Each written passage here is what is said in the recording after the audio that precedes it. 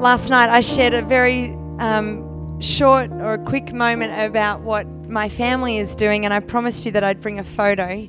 And so the beautiful Emily is going to pop a photo up there for us. This is my family. This photo was taken by our very own Naomi, who does photography. Shameless advertising here if you need some family photos. And this was taken in March, April last year, right before we flew to Turkey. So Josh, my husband, in the back there. In front of Josh is our son Isaiah. He's 12 now. And next to him is Aisha. Aisha's our daughter. She's 10. Zoe is sitting next to me. Zoe is 7 years old. And Joel, he's our teenager. And he's actually just turned 14. So he has changed a lot since that photo. He's a lot taller, bigger. We've got another photo up there of the boys, I believe. This was taken in Sydney. We were back in Australia in March, April this year, and so we enjoyed some Asian food while we were in Sydney. Because in Turkey, Turkey's a very monocultural country, although it has a great history of diversity, and actually there's a lot more diversity if you scratch the surface. They try very hard just to be Turk. And so that means in our city of 5 million people, there is one sushi bar. And I believe there is one Korean restaurant about an hour away from us. Everything else is Turkish food. So when we come back to Australia, we love to enjoy our Asian food. We love spice or anything. We love diversity. We love all kinds of different food. And the next photo, and these are just our kids again after a haircut. So it's always a good time to get a photo, especially of the boys there. This is taken in Turkey at a hairdressing salon there. And I guess I just wanted to share a little bit about Turkey because, you know, before we left for Turkey, I had my own preconceived ideas about what it would be like to live in the Middle East. And I know that everybody does, probably. And we had many people talk to us and kind of go, oh, one of the first questions we would get asked all the time was, is it safe? Is it somewhere where you really want to take your children? I had a friend from the school that our kids went to at Duffy Primary School. She came across to me one afternoon. Her parents had booked a holiday to Turkey, and if maybe you remember in 2017, right before 2016, right before we left, there was a coup or an attempted coup. There were a series of bombs that went off in Turkey, and her parents had cancelled their trip, and she came running across to me at school pickup time across the school playground, and she was like, why are you doing this? She was actually quite angry with me. Why are you taking your children? She has 4 children of her own. Her parents had cancelled their trip because they believed it was not safe. And I had 3 minutes to say to her, it's because of Jesus. And yes, maybe it is a dangerous place to go, but the Middle East needs Jesus. If there's no peace there, they need to know the peace of Christ. And I just shared with her, I said, we believe Jesus offers the greatest peace that can ever be known, and so we want to share that with them. And I said, we do believe that it is worth risking our lives for. And that's a hard decision to make. It's one thing to say, I'm prepared to risk my life for Christ. It's another thing to say, I'm going to make that decision on behalf of my family and my children. It's difficult for my parents, the grandparents of my children. But that is the reality of the gospel. That is the Lord that we serve. If he was willing to lay down his life for us, then we need to be willing to lay down our life for others. And I stand here to tell you that Turkey is actually not that dangerous. Once I got there, I found that yes, there are moments and there are places. Turkey shares a border with Syria, and so you would have heard of all the conflict happening in Syria. There are over 3.5 million. It could be close to, I think it's about 3.5 million refugees in Turkey at this moment in time. there are risks, but actually where we live a very typical, normal life. And what I found when we first arrived in Turkey was that most families around the world live as anybody else does. We live in an apartment on the 5th floor. There's a photo coming up next of, that's me and the girls. Can we skip actually to the photo of us around the table, Emily?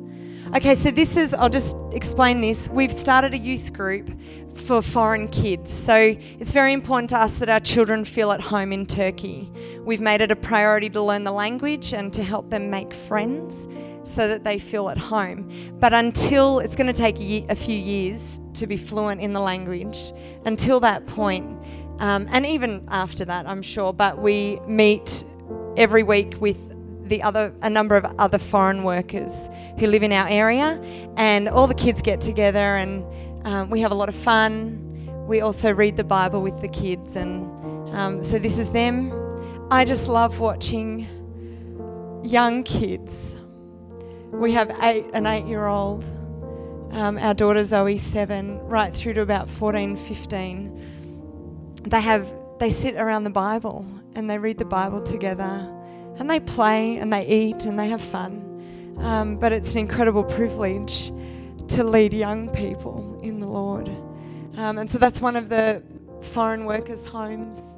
And then we have another photo of, this is our kitchen in the background, our dining table. So it's pretty normal. It's, like anybody else's kitchen. But this is a photo of what we've been doing. We've been doing what we call faith discussions, or faith groups, faith dinners. And so as we meet people, we invite them into our home for a meal, and we say to them, somewhere along the line in conversation, religion will come up. They'll ask us about our faith. And so we say to them, if you want to come along on Friday night, we'll have a meal together. We'd love for you to come to our home, meet our kids. And we're going to read the Injil together, which is the New Testament. We're going to look at Jesus. And so we just say to them, we follow Jesus, we love him, and they nod. Muslims believe that Jesus was a prophet. And so they're quite happy to read about Jesus and talk about him. And very simply, and I think I said last night, a lot of what we do comes from what we did here.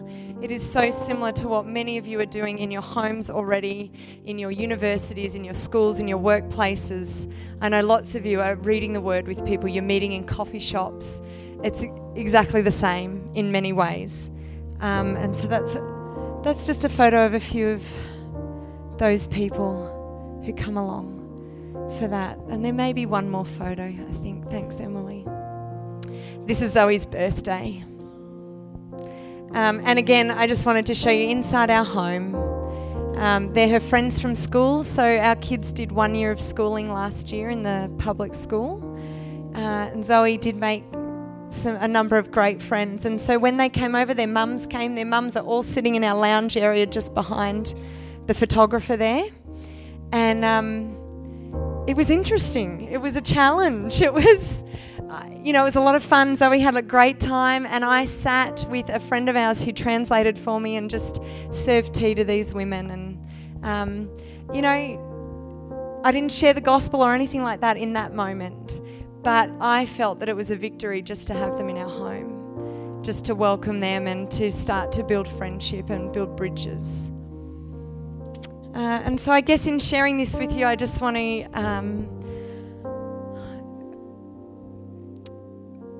I think really what is most significant to me is that when God speaks to us and when he calls us and we step out in faith, it usually comes alongside a lot of negativity, actually.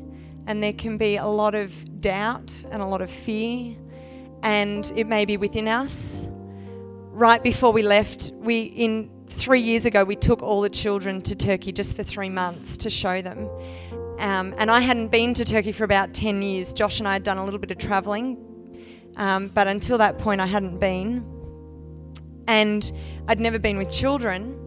And I woke up in the middle of the night, one night, here in Canberra at home. Our tickets were booked. We were preparing to go. I woke up in the middle of the night one night and felt gripped with fear. What if our daughter Aisha has an earache? How will I get medicine to her? Like that was and I didn't sleep that night because I was like, how am I going to get medicine for my daughter in this foreign country? And, you know, that was totally irrational. Like, there are pharmacies on every corner. We're not living in the third world. Children in Turkey have earaches. You know, children in Turkey need to go to the doctor. And, of course, we have medical insurance and all those things that we need. But it was, when I arrived in Turkey, I kind of was laughing. I was like, this is ridiculous, these fears that we have and these preconceived ideas. And so, you know, I just want to reassure you that if God is speaking to you, I know He is. He has been speaking to you as you're walking and as you're stepping out in faith. Just be assured that you can leave those fears with Him. You can just leave them at the foot of the cross. And you will probably find, in most cases, they're nothing. They're made up. They're fears that we conjure up in our mind. And maybe something does go wrong. Maybe it doesn't turn out exactly how you thought, but He's with you. And if He's calling you, if He's leading you into that particular area or that particular place, just go. Take the risk. Follow Him. Can I grab my notes? Because I would love for you to turn to Hebrews chapter 3.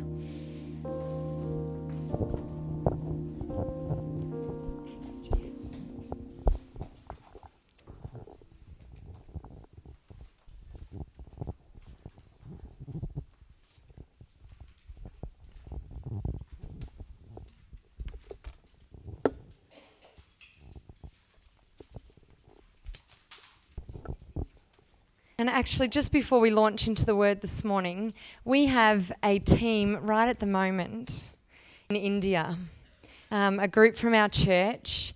And it was, there's a family who actually live in Iraq right now, but they are an incredible family that Josh and I met a few years ago. And they started in India these education centres, and they worked with local churches and local believers to start education centres in an area that is a conflict zone, right in Kashmir, up on the Indian and Pakistani border. And their names are Jeremy and Ali, and many of you would have heard about them as we've talked about them in our church. The organisation they started is called Sparrow, and it's about reaching the least of these.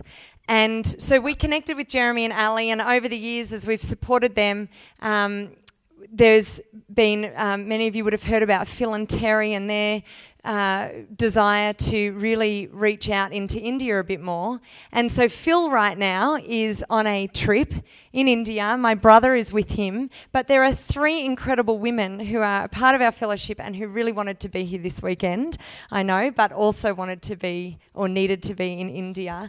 And so they actually wanted to say hello to all of you. And so Jess, my sister-in-law Jess, beautiful Jess, behind her is Belle, and in the purple puffer jacket is Linda. And most of you know these lovely women. But we've been getting messages from them. They have had an amazing time. They are trekking through the Himalayas, but they have raised a considerable amount of money for Sparrow before leaving to go. And as they do this trek, they are actually trekking with a number of the believers who work in the education centres. And so it's about building relationships and encouraging and really just praying over India and over the people there. And so there's a whole team of them. There's 7 or 8, I believe. And the ladies just wanted to say hi and send their love. And I know many of you are praying for them, and we can't wait for them to return. Here they are. Apparently, I was told this was Belle's idea, to take apparently what is the highest road in the world in altitude, the Rohtang Pass.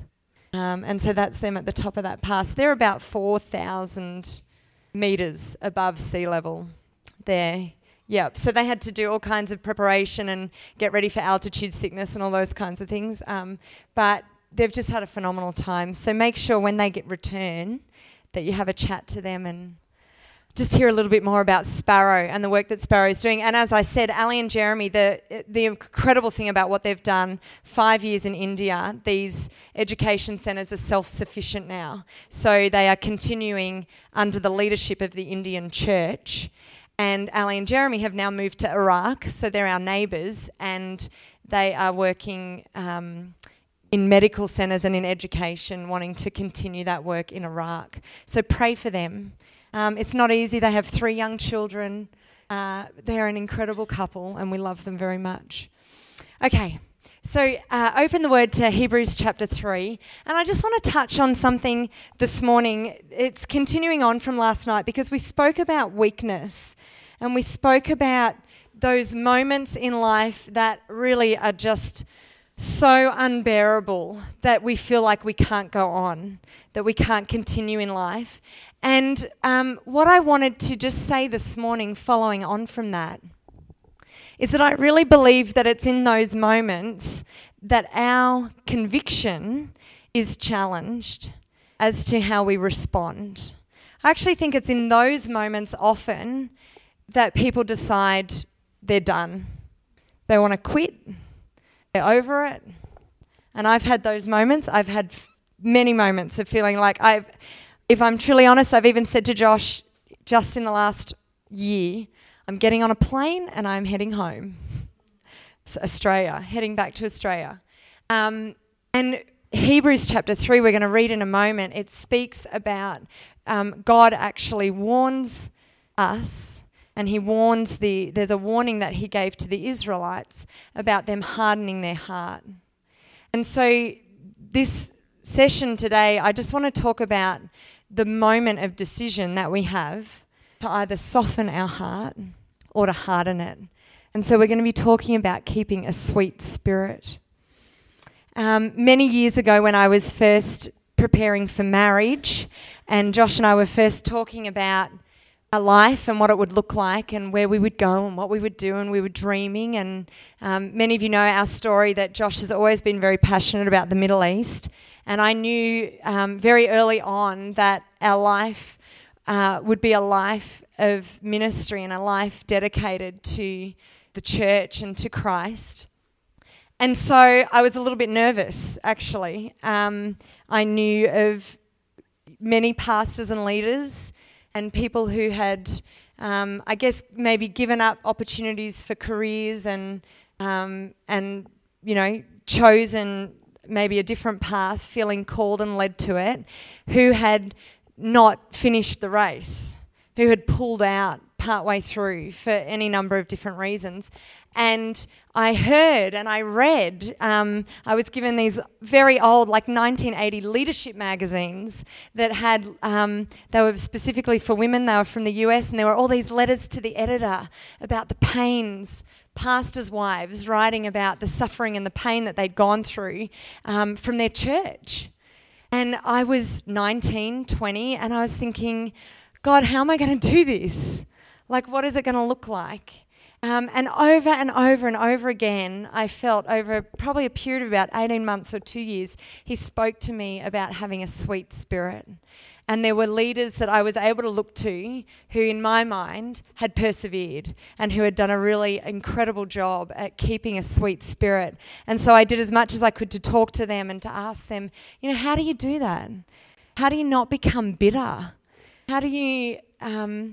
you know, and I'm sure we all know people in our lives maybe who are bitter and who have that kind of edge about them that is just kind of a little bit, you don't want to be like that. Like, it's just a bit rough.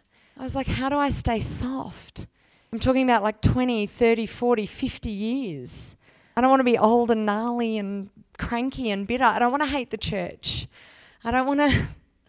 and he just spoke to me over and over again about keeping a sweet spirit. And I really believe that it's in those moments of weakness that we either harden our heart We do become bitter, and we can either become bitter towards God. We can ask questions like, God, why are you doing this to me? God, why are you allowing so much pain and suffering? God, I don't understand. I thought, life would be easier walking with you. I thought that you would provide all my needs and that you would, make the path straight and clear the way. And so we start asking these questions. Or we get angry at people. Somebody hurts us. Somebody says something that we carry. Somebody treats somebody in our family with disrespect. Maybe you've experienced abuse in your life. And there's a point at which we actually decide, am I going to soften my heart and receive from the Holy Spirit, or am I going to hold that and harden it? And so Hebrews chapter 3, and I'm just going to read to you. Sorry, I'll grab my Bible. Oh, here it is. I've got it here. Hebrews chapter 3, verse 7. So as the Holy Spirit says, today, if you hear his voice, do not harden your hearts as you did in the rebellion during the time of testing in the wilderness, where your ancestors tested and tried me, though for 40 years they saw what I did. That is why I was angry with that generation. I said, their hearts are always going astray, and they have not known my ways. So I declared an oath in my anger, they shall never enter my rest. And I really believe that this passage for us is a warning, because it's clear in here God is saying that for 40 years the Israelites saw him. They knew him. They saw what he did. They saw signs from heaven. They had the manna. They had the ravens delivering them meat. They had the smoke by day and the fire by night. They had the Red Sea parting and the water coming out of a rock. And just time and time again, God displayed his generosity to them, his miracles towards them. He led them. He never left them. And yet they rebelled and they hardened their hearts. And so, in a sense, his promise to them was that they would never enter his rest. And I don't know about you, but I don't want that kind of promise from God. I don't know about you, but I want rest. We all crave and long for rest. And Jesus promises us rest. And so a soft or a sweet spirit is one that responds to the Holy Spirit. It responds when we don't like the circumstances or when we're not sure we're going to like what he asks us to do. It's in those moments that we can choose to soften or harden our heart. And our decision in that moment will determine if we give the enemy a foothold or if we allow the Holy Spirit a place in our life. Psalm 27 verse 14 says, wait on the Lord, be of good courage, and he shall strengthen your heart. Wait, I say, on the Lord. And last night we talked about prayer and, having that posture of praying and waiting. And maybe that's a place that you find yourself in at the moment. Maybe you need to pray and to wait on the Lord and know that he will give you courage. He will give you the strength that you need. I love that the Lord waits for us. That even when we do, and I've had moments certainly when I've felt my heart harden. And I don't know if you feel that moment of, I've had enough of this. But God waits for us also. And he allows us the time to go back and refresh and to wait on him. And so I actually really just wanted to leave that with you, that thought that what you read, if you go home later today and read through the rest of Hebrews, that passage about that warning to not harden your hearts is actually repeated 3 times between Hebrews chapter 3 and Hebrews chapter 4. And to me, that really signifies emphasis. It signifies warning. And so way back when I was 19, 20, when I was like I said, I was preparing for marriage and preparing for whatever the future was going to hold. I determined that I would keep a sweet spirit. And I wonder if you've done that in your life. If you've determined that whatever comes, whatever hardships, whatever other people do, whatever other people say, I'm going to keep a sweet spirit. I'm going to come back. Those moments when I speak bitterness, those moments when I speak hurt and anger and frustration, I'm going to repent. I'm going to leave them behind. I'm going to change the way I talk and the way I think, the way I love. So I wonder if I could just pray for us. We're going to have some morning tea, and then after morning tea, we have a very special session where I'm going to invite Radhika and Kathy and Belle to join me because Radhika and Kathy are two women in our church that I really believe have a beautiful, sweet spirit. They are women who have journeyed over the last, actually in a very short time frame, but also probably over many years as well, hardships. They've endured difficulties. And Josh and I have watched and we've walked with them through a lot of it. And I really believe that they're a shining example of how to keep a sweet spirit and how to remain faithful. And so we're going to have a time after morning tea where they share their story, and Belle from Talong and I are going to just chat with them and ask them some questions, because I just think that this is so important for us as women. Proverbs talks about how we need to guard our heart, because out of our heart flow the issues of life, and we can learn from one another. And so Kathy and Radhika are just going to share a little bit of their own wisdom, their own experience, and what God has taught them about keeping a sweet spirit. So why don't you take a moment just to enjoy some tea and coffee and some morning tea, and then we'll come back for the interview in roughly 20 minutes or so.